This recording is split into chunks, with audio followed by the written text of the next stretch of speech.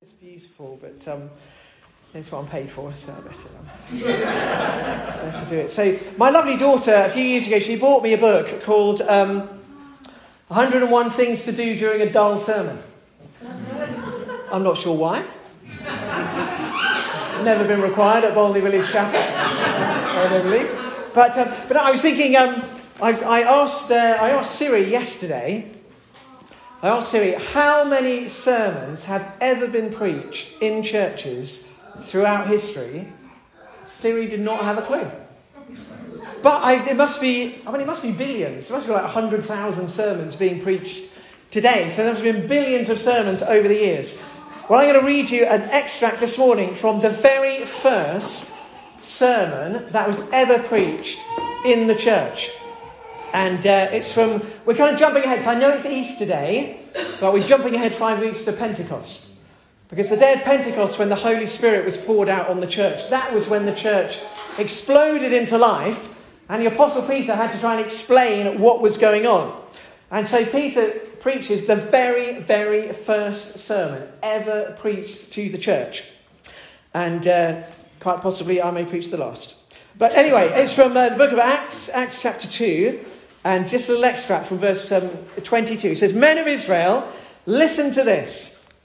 Jesus of Nazareth was a man accredited by God to you by miracles, wonders and signs, which God did among you through him, as you yourselves know. This man was handed over to you by God's set purpose and foreknowledge, and you, with the help of wicked men, put him to death by nailing him to the cross. But God raised him from the dead, freeing him from the agony of death, because it was impossible for death to keep its hold on him. Therefore, let all Israel be assured of this. God has made this Jesus, whom you crucified, both Lord and Christ." When the people heard this, they were cut to the heart and said to Peter and the other apostles, "Brothers, what shall we do?"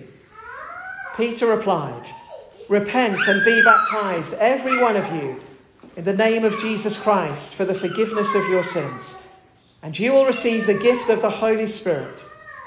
The promise is for you and your children and for all who are far off, for all whom the Lord our God will call."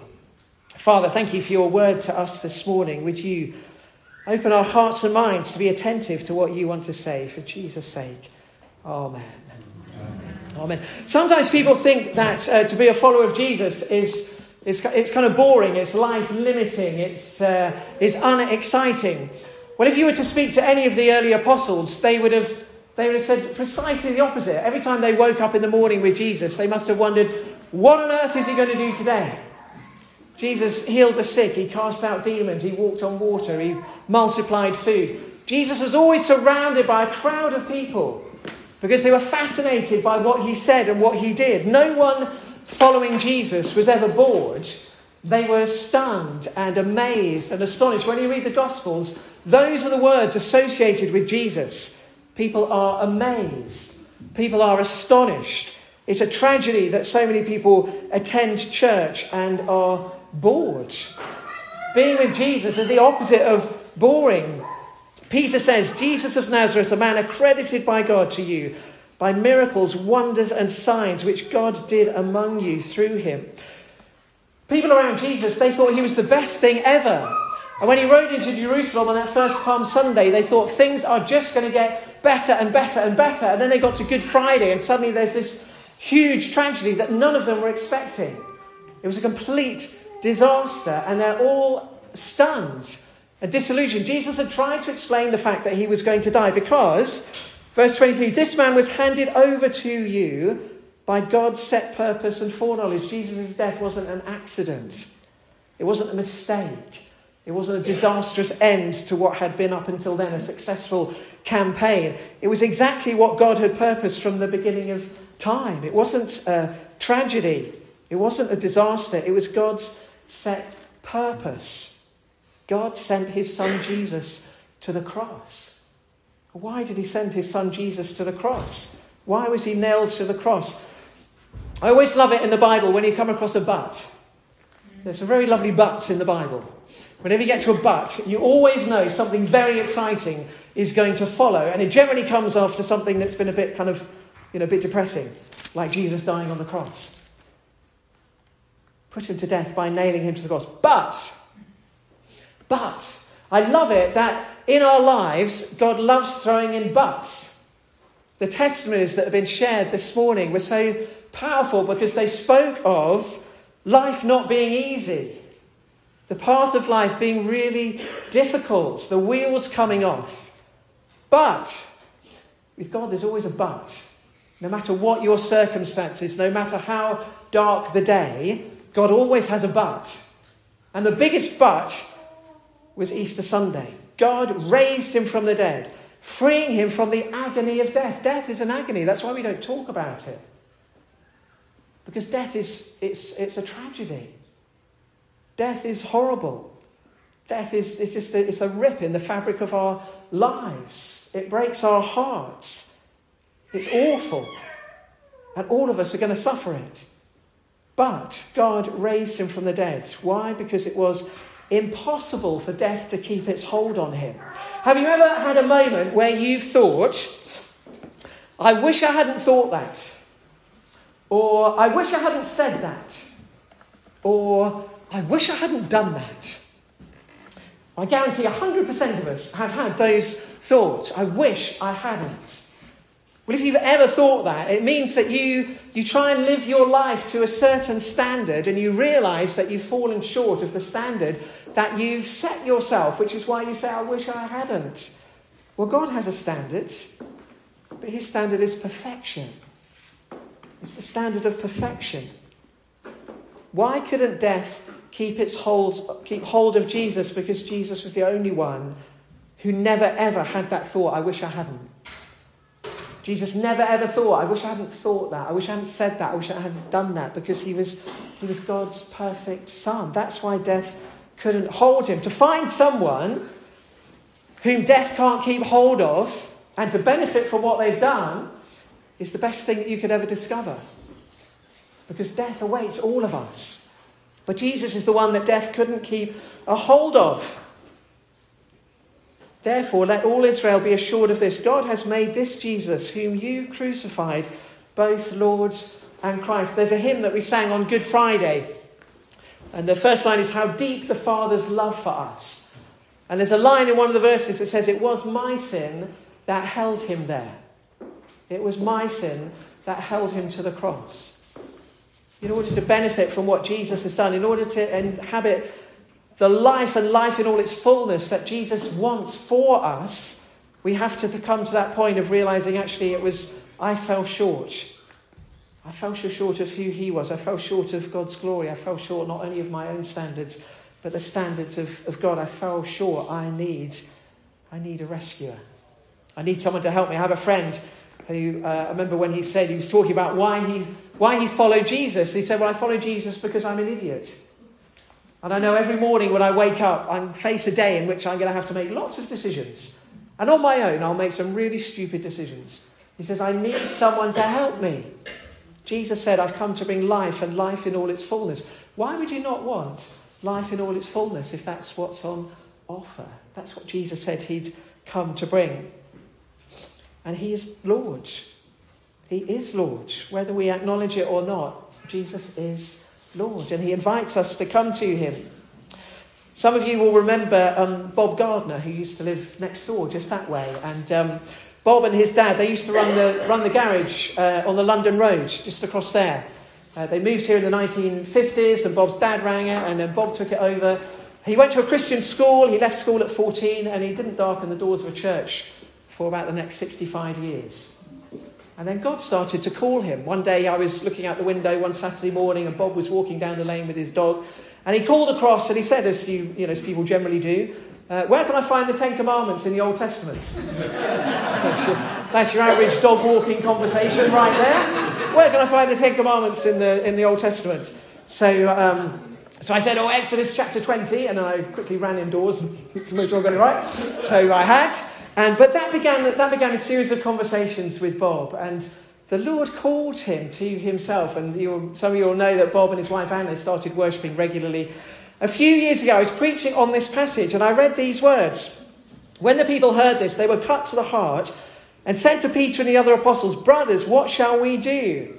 Peter replied, "Repent and be baptized, every one of you, in the name of Jesus Christ for the forgiveness of your sins."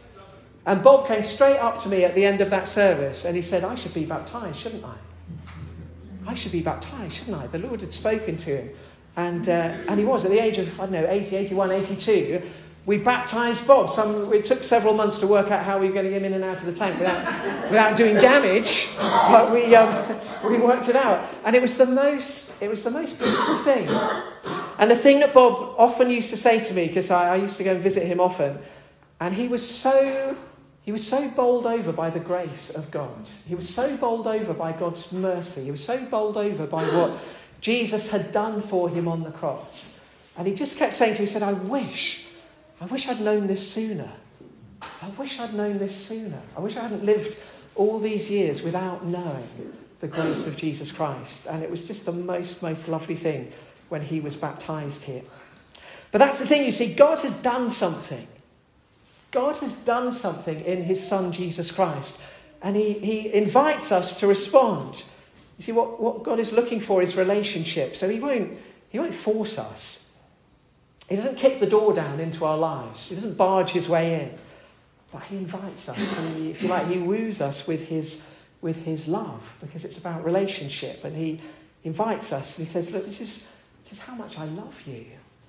I loved you so much that I went to the cross for you and I died for you. This is what I've done for you. And he invites us to make a response. And what is that response? Well, as Peter says, repent.